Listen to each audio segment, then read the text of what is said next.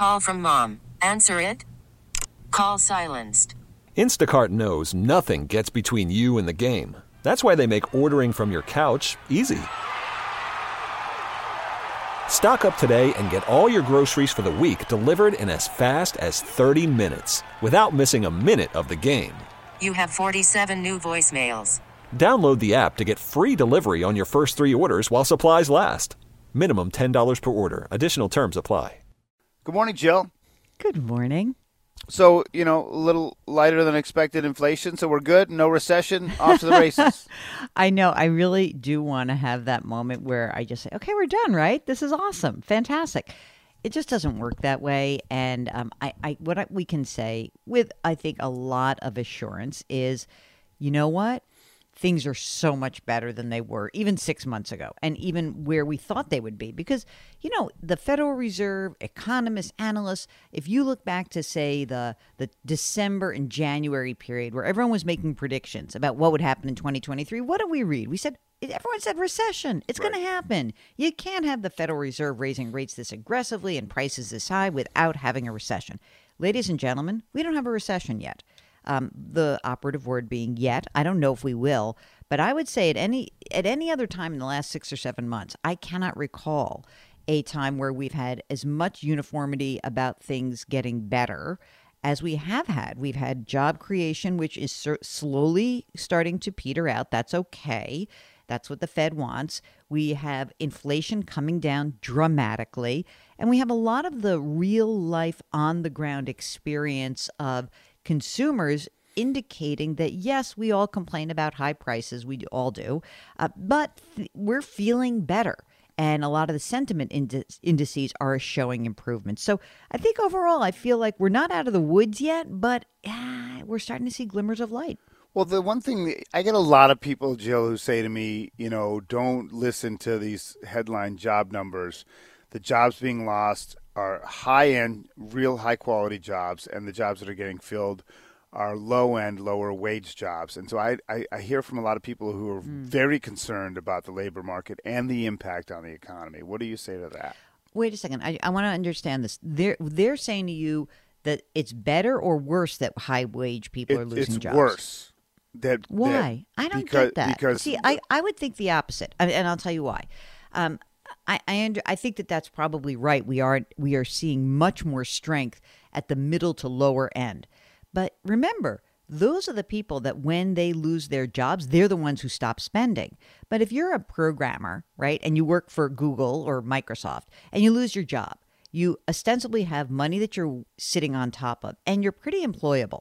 So it seems to me that if you're going to look at job losses and the direct impact on the economy, you'd rather have a rich person lose a job than a middle-class person because they're not spending as freely in the economy. So I don't know, if your assumption is true that they can walk right into another job. I mean, that's an assumption made. I'm not saying they can walk right into another job, but the unemployment rate is still only 3.6 to, let's call it 3.5 to 3.8 in the last, 18 months. So it's still pretty low. And I don't see, again, this is just on data, that, I think that there are other parts of the job market that are a little mystifying. Like I think the JOLTS report's kind of no good anymore because I think it shows that, who cares about, a lot of companies are not closing out open positions, but internally they say there's a hiring freeze.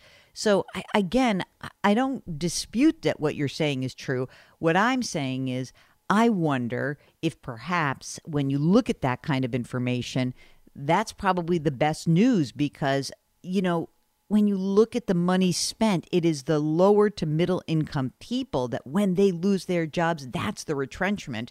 And there's a lot more of them.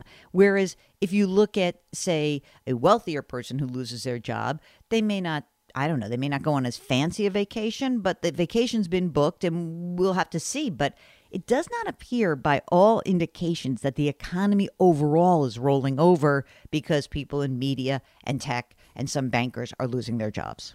Okay, so put a pin in that, and let's sort of wait and see as we talk with Jill Schlesinger, CBS News, and Jill on Money. Then I guess the question is then, what's next? What do we look for next? Do we need a trend in this easing inflation to feel more secure? Yeah, I think there's two parts of this. I think that we have to really keep an eye on the inflation data. But, again, I think there's a problem in the inflation data itself, because if we look at the CPI, we know that a huge part of CPI is what's called shelter, which, like, what does it cost to live? A rent, or if you live in a house, what is the equivalent rent for the house that you own, right?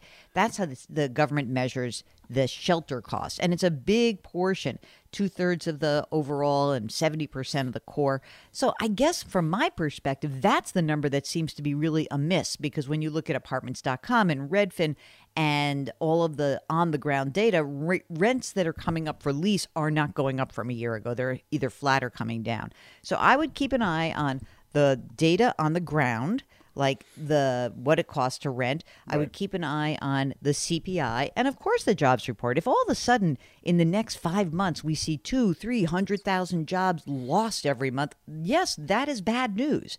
But so far, if we trend lower and even go to, say, flat job creation, or a loss of 50 or 100,000 one month, a gain of 50 or 100,000 the next month, I think the Federal Reserve would be very happy.